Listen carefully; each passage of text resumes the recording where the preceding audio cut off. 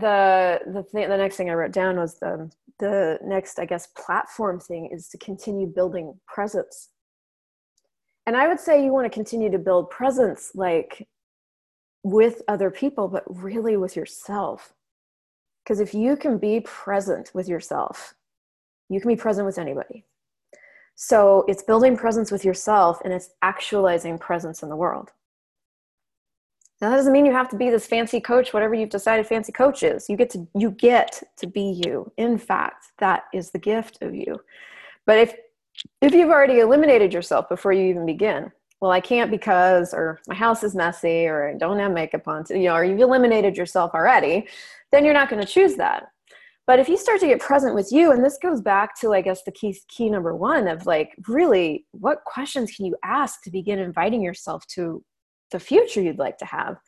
That becomes the thing you need to get present with. That's where you get to be a really, really great facilitator of yourself, because there is nobody else that's going to do it for you. There will be people that if you ask them, will do it. But at the end of the day, you're with you all the time.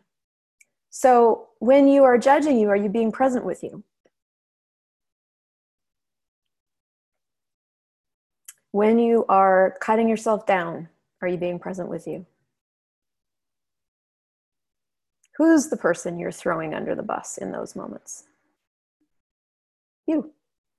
And everything that's right about you. Because you're not looking for what's right about you. You're looking for what you've decided is wrong with you. So are you looking for what's true? Or are you looking for the lies to validate your point of view about you?